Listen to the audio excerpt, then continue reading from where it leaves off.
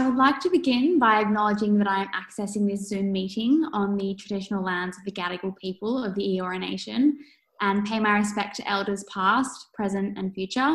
And I extend that respect to Aboriginal and Torres Strait Islander peoples herein or listening to this Zoom podcast today. Welcome to Sydney University Public Health Society's Public Health Matters series. Public Health Matters is a podcast aimed at drawing attention to important public health issues, especially those pertinent to COVID-19. My name's Josh and I'm here with Isabel. Together we'll be co-hosting today's episode, The Ethics of Quarantine. Isabel, what's in store for the show? So we have a really fun and interesting show planned for you today. We're talking about ethics of quarantine and namely how we think about some of the many ethical dilemmas posed by quarantine. I think it's a very hot topic for academics and lay people alike. Now we are extremely humbled to today be joined by Dr. Diego Silva, lecturer in bioethics at Sydney Health Ethics within the Sydney School of Public Health. He holds a PhD in public health ethics from the University of Toronto, and his research interests are around infectious disease ethics, primarily for tuberculosis. So how are you today, Diego? Yeah, I'm really well. It's a very lofty introduction to live up to. I hope I can do so. Apologies, I guess. Is there anything you wanted to add before we start? You don't have to apologize. You're not Canadian, right? You're like Australian or something. So that's all right. Don't feel the need to apologize. Yeah. The previous intro was longer, actually. Okay, let's get we stuck with that one. That's good. So no pressure. Diego, could you give us a quick overview of your research? Yeah, sure. So my background academically is in philosophy, as well as sort of public health and broadly speaking, sort of social science methods. So much of my research in terms of the approach that I take to questions around ethics tends to be sort of double-barreled. One is with regards to qualitative research that I do. Usually, well, not usually, those are empirical descriptive questions. And then I'm also interested in normative questions. So that is those things that I will, pontificate on and argue in favor of a particular conclusion. So I do that with the guys towards public health ethics, broadly speaking, but also sort of infectious diseases. A lot of work on tuberculosis. But I kind of feel like a bit of an ambulance chaser because COVID-19 is really good for business on my end of things. So that's the gist. Are there any parallels that can be drawn between COVID-19 and tuberculosis? Yeah, I think that there's a slew of differences. Obviously, one's bacterial, the other one's viral. Tuberculosis is very, very old. Talking about millennia in terms of finding the tuberculosis bacteria in mummified bodies, whereas COVID is obviously very new, particularly this strain of the coronavirus. I think one of the key similarities has to do with who's affected by tuberculosis. So it tends to be people who are politically, socially, economically marginalized. And so what I mean by that is that people who there's a power imbalance there between two groups, X and Y, and that power imbalance is created through either negligence or through intentional economic setups that exist or have existed for a long time. I think one of the big differences, though, is that there's a lot of attention being paid to COVID incorrectly. So it is an unbelievably scary illness, in part because, there isn't herd immunity to it. There's no sort of general immunity. Anybody can get it. On the other hand, tuberculosis is a disease that primarily overwhelmingly affects the poor, the economically poor. And so we see that in terms of the death rates. So on average, globally, the average fatality rate for TB is just under 4,000 or around 4,000, whereas for COVID, we've been we've been at a rate of about 2,000. And so that's not to say that TB is twice as more important or double, twice as important as COVID, but it is to sort of shine a spotlight on TB and wonder, why is it that TB is ignored? Wow, so nearly twice as many deaths per day as COVID. Why is the death rate so high? Yeah, I mean it's a Friday afternoon, so I'll be a little more forthright. It's because I think we generally don't care about poor people. We in our day-to-day lives, we are preoccupied with that which is around us. And TB is a disease that spreads slowly. You need prolonged exposure to somebody with tuberculosis and close quarters, poor air circulation, little sunlight for it to transfer, to become transmitted. That's the word. And so, so people who are of low socioeconomic status are the ones that are affected. And I think that, we just don't care because it doesn't affect the upper middle, the middle class, upper middle class, and the rich. Certainly there is a racial disparity in a lot of high income countries. So in Australia or, in Canada, where I'm from, it's overwhelmingly persons who are new to the country, migrants who either show up with latent tuberculosis or get tuberculosis when they're arrived here, and Indigenous or Aboriginal people to a much more disproportionate number. So for example, within Canada, you have about the rate of TB the percentage of population who have TB, about 20%, thereabouts, are persons who are Indigenous. Meanwhile, Indigenous Canadians represent less than 5%, 4% of the total Canadian population. So there's obviously racial and ethnic disparities there as well. Wow, a huge disparity. Let's hope we can make some progress there. Yeah, I mean, I hope so. I hope so. Brilliant. Well, thank you for that. We're going to move into the first topic for today's show. As you know, since the latter half of March, the state government has rolled out coercive policies imposing restrictions on gathering, movement, air travel, just to name a few. What are the ethical dimensions of quarantine? Yeah, so that's a great question. There's certainly multifold. When we think about quarantine and other coercive measures like quarantine, the various social distancing or physical distancing measures that have been invoked by the government of Australia and then the state governments as well, including that in New South Wales, we need to think about why it's being, why are they being rolled out? And what is the context in which they're being rolled out? So the context is that we live, broadly speaking, with a view towards liberty, or we hold people's freedoms of movement, of choice to be paramount in countries like Australia. And so the move to remove that, the efforts to remove that freedom of movement isn't taken lightly, I would say, by anyone, certainly by colleagues in public health, but is done so as a last resort in order to arrest the spread of the disease.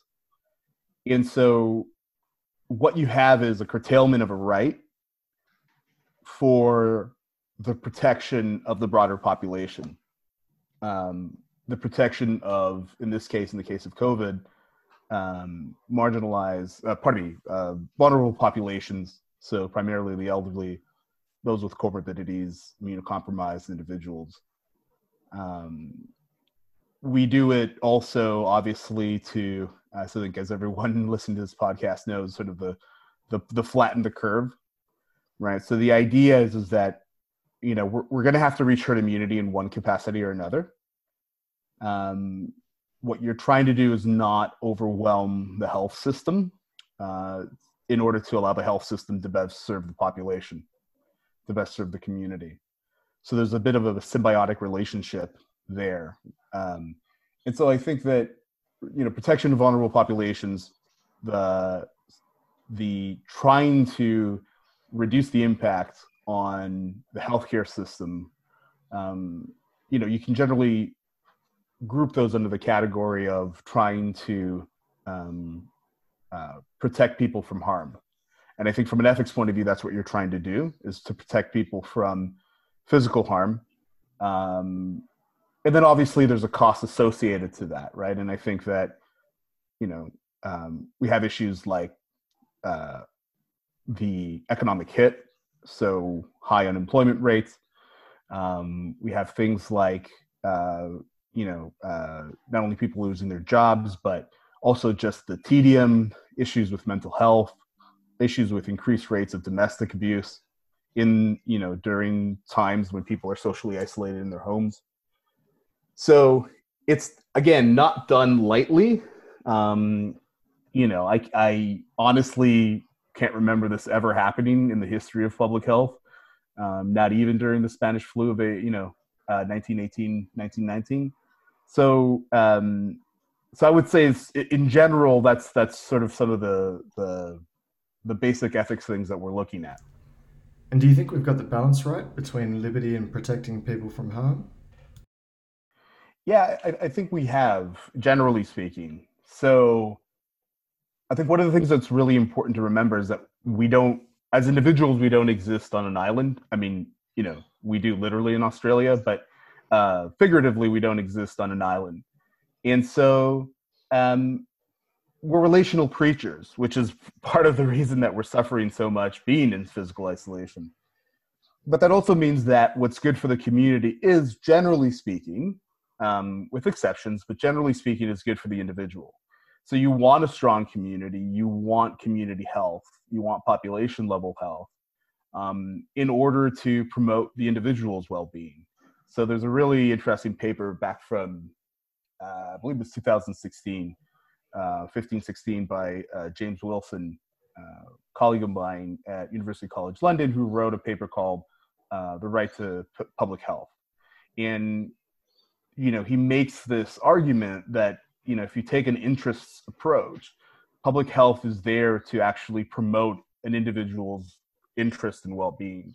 And so I think that, that's a bit of an esoteric sort of answer to your question, but I think that given the novelty of COVID, given the speed at which it moves, and given that we still, we know more now than we did in the beginning of March, but we still know very little. We're dealing with a sort of an unknown beast. And in light of that, I think that it's, precautionary measures that we've taken are the correct ones. So I think what is interesting is, the 3-step plan for opening up the society and economy that Prime Minister Morrison rolled out today. We'll see how sort of the gently going into more and more social or more and more physical contact, what that will mean in terms of the numbers, and how long can we, how long each step is going to take. And I think one of the things that I appreciate about what he and his ministers and health officials said is that, we have a sense of what step 1 will look like, but step 2 and then step 3 are much more in the fog, and that makes sense. And I appreciate the not over promising. But yeah, I'm digressing now. But yeah, I think generally speaking, the balance was struck. Thank you. Now, I'll throw it over to Isabel for our next question.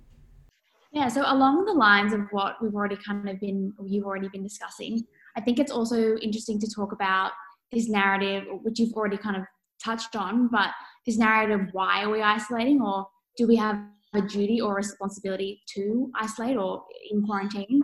So for example, say I myself am a relatively healthy young person who isn't necessarily going to be affected worse by the effects of COVID. So for example, I don't have an autoimmune disease, or I'm not elderly.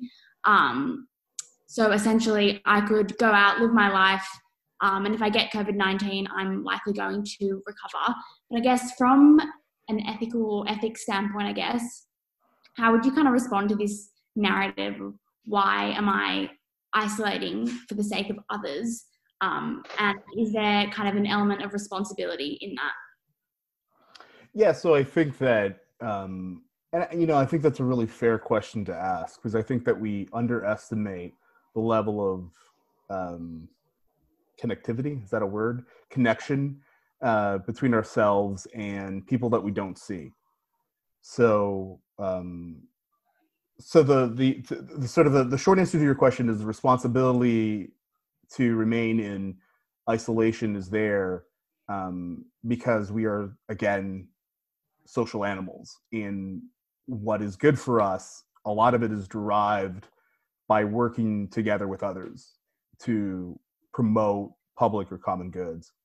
And I think that you can't stand with, the idea of solidarity comes up a lot, right? The standing with somebody else for the betterment of a society. Well, if you're going to do that during the good times, you got to do that during the bad times, right? So one of the ideas that's often discussed in 20th century, it predates 20th century, but 20th century political philosophy is this idea of the social contract. This idea of we're all in contract with each other and with the government's in contract with us. So what are the terms of that contract, right? And it's kind of like a marriage contract, right? You're there in sickness and in health. And I think that, right now we're in sickness, and, don't be an idiot. Stand with your fellow citizen. So it's really tempting to say, like, listen, this isn't going to affect me. Perhaps I don't have grandparents, or they're younger, or they're not, comorbid and stuff. They don't have comorbidities, relatively safe. Yeah, but that's not the point, right? It's the fact of the matter is that our lives are intertwined, and because of that, even if you were to take, again, a very strong view about the importance of liberty, and I think I said this before, your liberty doesn't exist in the vacuum. It exists because those who came before you were able to create that, and you have a responsibility to maintain it, make it better, improve it. So I would say, I would say that therein lies the seat of the responsibility. Sounds like the law of reciprocity is certainly at play here. Can you tell us about that? Yeah, so the idea of reciprocity is really interesting. So in a sentence, reciprocity means that you're returning good for good received, and that you're trying to, there's restitution for wrongs committed. So what does this mean in practice? In practice, it means that you need to, as an individual, participate in things that are good for the common for two reasons. So one is because it's good for you. So I think we've covered that. It's good for others. But also because the sacrifice of others needs to be, we need to support those who are making sacrifices, and we need to, essentially, we owe a debt of gratitude. And so what do I mean by those two things? So if somebody is in isolation, so, quarantine, you're suspected of, quarantine, you've been exposed to the virus or the pathogen. Isolation means you have the pathogen. So, those of us who are in quarantine, or those of us who are in isolation, we're doing so for the betterment of everyone else. It doesn't serve you directly, right? And so,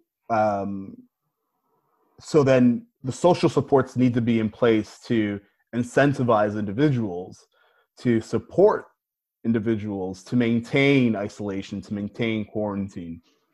Because if you're in isolation and quarantine, we think we have it bad, those of us who are, stuck in our homes and our apartments. But you can still go out to get groceries. You can still walk around. We've never been, it's not like, what's been going on in, say, Spain or Italy or other jurisdictions where you're not allowed out, period. And so for those of us, for those individuals who have been in isolation, it's providing that sort of social support in the context of healthcare workers. So they're out there on the front lines. We owe them we owe them a duty to be on our best behavior so as to not make their jobs difficult, because their jobs is to save us or protect us. And likewise for, when you're at FoodWorks or at Woolies, and you've got those, they've taped the floor to sort of demarcate, 1.5 meters, don't be an idiot. Just, maintain the distance, right? You're there to protect not only yourself, but you're there to protect the people who are still stocking the shelves. Because one thing is an epidemic, another is Armageddon. And, I would say that we'd all want to avoid the latter. So I think reciprocity sort of, has this sort of more philosophical dimension, but it plays out in a very real way. Yeah, and I think it's interesting as well to note that even people who aren't in isolation, they're just quarantining, they are also exposed, I guess, to certain harm. So, for example, as a result of quarantine, a lot of people have taken pay cuts or have lost their jobs. So, for example, the entire hospitality industry, which has essentially been either forced to close or be restricted to takeaway. I guess this feeds back to the idea of, are they then owed anything? And I guess we do have things like JobKeeper and JobSeeker to kind of compensate for that. But yeah. Yeah, so I think JobKeeper is a really interesting example, right? It's not a matter of the government being really nice to us, right? Look, the government's being charitable. No. That's the government's job, is to set up things like JobKeeper, right? That is why we pay our taxes, right? So I'm perfectly happy to give away a fair amount of my income because I like healthcare and I like social safety nets in general, but certainly in moments like these. And so I think that, listen, no one likes going through what we're going through right now. But the government's job is to implement policies that will cushion the blow, not out of the goodness of their hearts, but because actually that's the job of government. And what I think is really interesting is, what are the various policies and cushions that the government rolls out, and for whom? Right? What are the arguments being rolled out? Why are we protecting Qantas and not Virgin? Right? So there's a whole slew of questions that I don't purport to have sort of opinions or any well-formed opinions on these topics, but I think that, I think I've lost the thread, to be honest. I think that you could look at, you can say that this is one giant act of reciprocity, but actually I think the easier description is that this is what government is set up to do. Yep. We're just seeing it in the acute phase, whereas normally it functions in the background. So when we think about the social contract, this is the government's part of the deal? It's certainly one of the government's part of the deal, right? And this is why certainly it is. It is the government's responsibility. We say that, the fancy term is, we say, they're the legitimate actors. They have the legitimate, they're in the position to roll out these provisions, which is why large corporations, say, who perhaps have owners who are able to cushion blows, there they have sort of a quote unquote choice, at least sort of legally and perhaps politically. Although morally, I would say that they're in a position to, better support their workers. But the government doesn't even have that choice to make. This is part of that social contract. Again, it's not out of the goodness of their hearts. There is an element of self-interest. If they don't do JobKeeper, there's nothing to recover. But I think that, again, this is the bringing back the notion of social contract is absolutely critical. Yeah. Great. So let's move on to our next topic.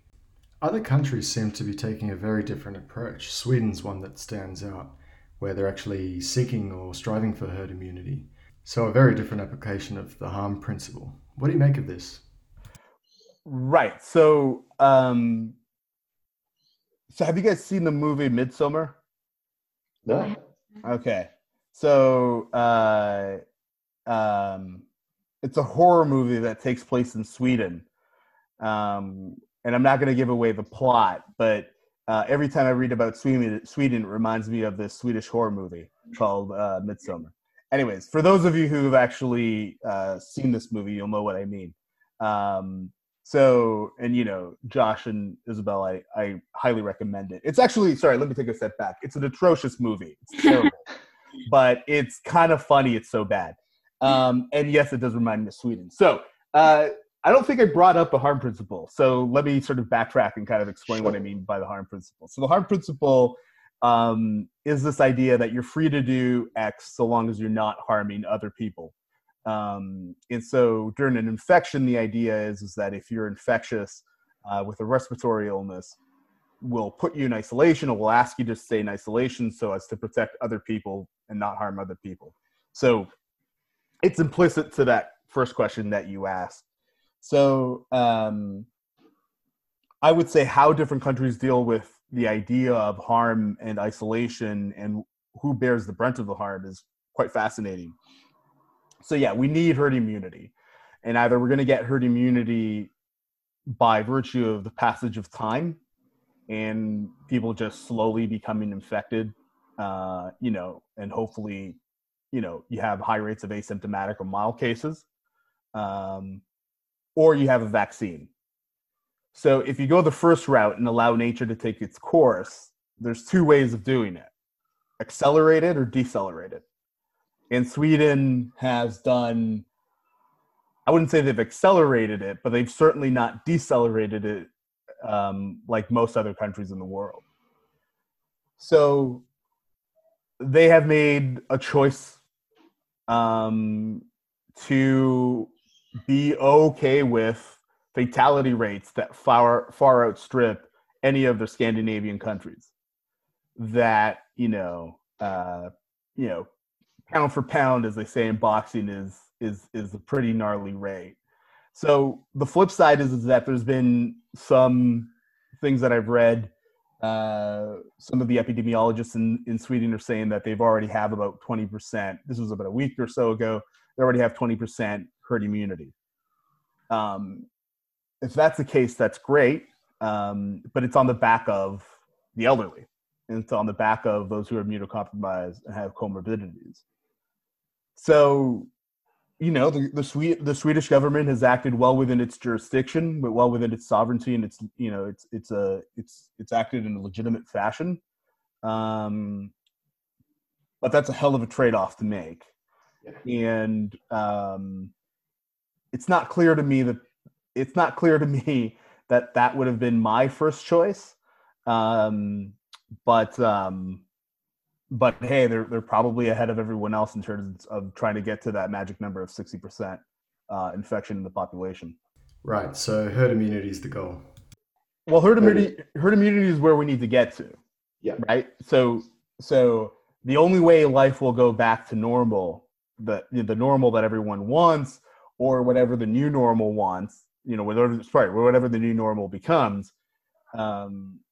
It's going to only happen when we have herd immunity and, the rate of infection is below a reproduction rate well below 1. Right? Until the R naught is well below 1, you're going to be in this position where you're constantly struggling with the virus. And that only comes one of two ways, either through the natural course of events or a vaccine. So a greater value being placed on liberty as opposed to harm or potential harm. Yeah, so I think what's really interesting about that is that they have a different calculus as to where to place the harm. Okay. So look, no one's coming out of this unscathed. So it depends on how you want to distribute the harm. Yeah. And we're seeing in the United States, for example, their rates are not decreasing. They're either steady state or increasing. And states are either already opening up within the United States or are about to. And we have the president of the United States quite adamant that the economy needs to be, I can't remember how he stated it, saved, or it needs to go back to what it was 2 months ago, so on and so forth. That's a value choice that you're making. Is the trade-off lives versus the economy?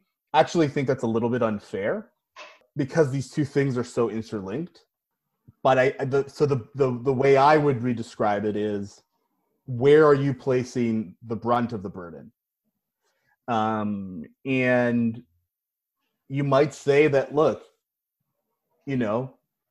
overall, more Swedes are going to be less economically impacted, say, have less very real mental health issues, very real issues around confinement, domestic abuse, all the stuff that we talked about before.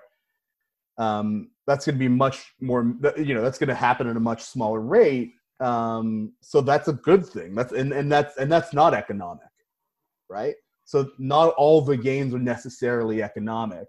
It might also mean that other people are able to get to hospital. You have elective surgeries, whatever the case might be.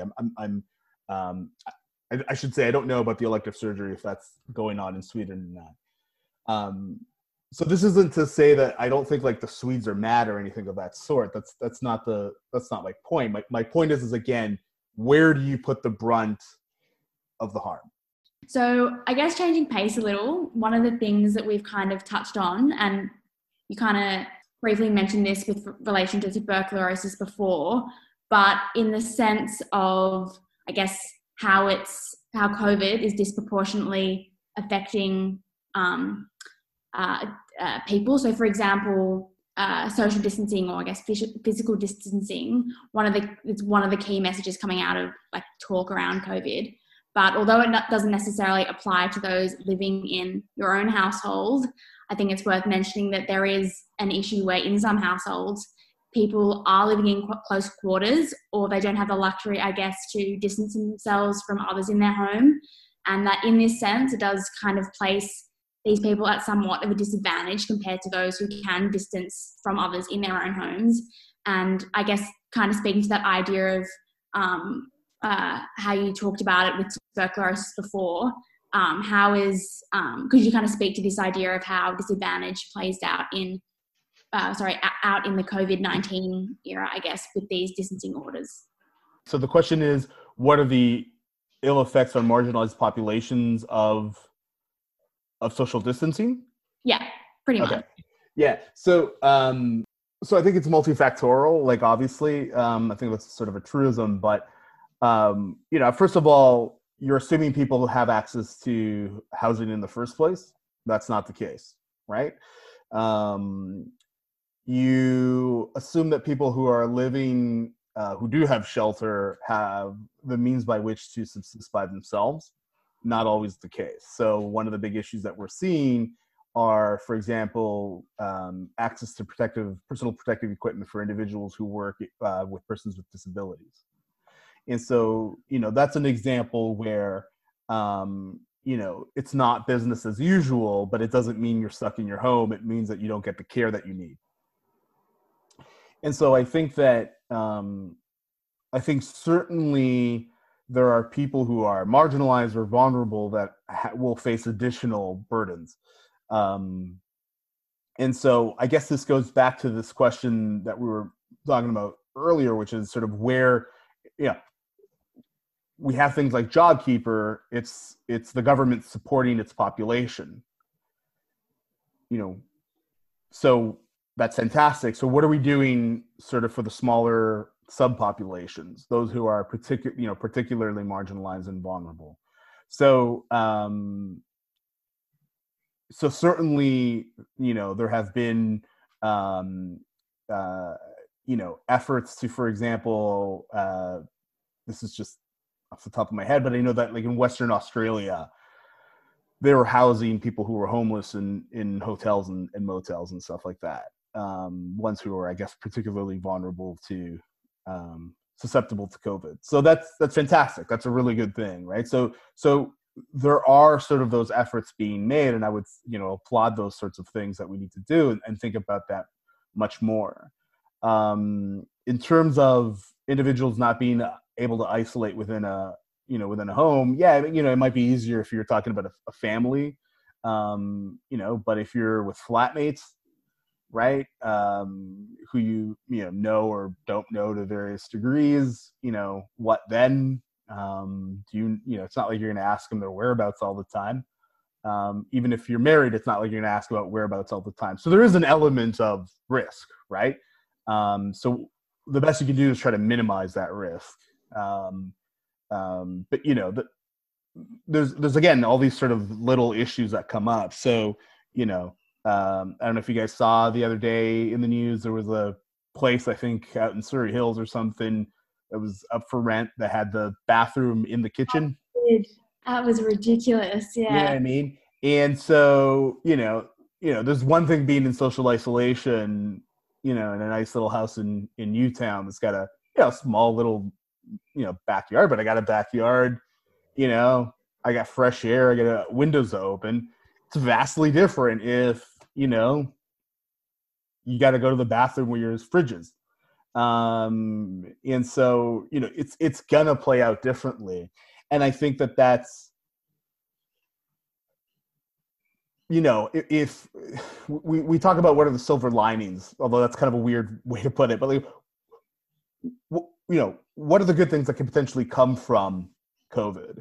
And I think a lot of it has to do with environmental issues, and that's fantastic. I think those of us in Australia who went through the bushfires, which seems like a million years ago now, I think it's great that we're traveling less, as much as it pains me because I love to travel. It's a good thing that there's less air travel. And I think the other thing is another potential silver lining is that we're actually learning, I think, for the first time, I think, ever in my life, where there's public debate about how people live and where are people housed and how are people housed and how does, people asking the question about, well, hey, interesting, the government can or can't do things. Yet when things go pear-shaped, all of a sudden the government can do a lot of things that it usually says it can't. So I think that there's a slew of questions being asked about social and economic policy that I think to date haven't been asked in a lot of sort of popular media. How far that travels, does it travel in the Murdoch circles? I'm not entirely sure, but at least it's there more than it was, I would say, 3 months ago. Okay, great. Well, thanks, Diego. Pleasure. It's your Friday afternoon. Yeah, thanks very much for having me. It was a lot of fun. Well, that's it for today's episode of Public Health Matters. I think ethics around quarantine is an issue which is definitely pertinent today with the COVID-19 era, I guess. And today's discussion has provided great insight into how we should start thinking of it or rationalizing it. And I just want to thank everyone for listening, and a massive thank you to you, Dr. Diego Silva, for joining us today. Yeah, thanks a lot. Lots of fun. Thanks, Diego.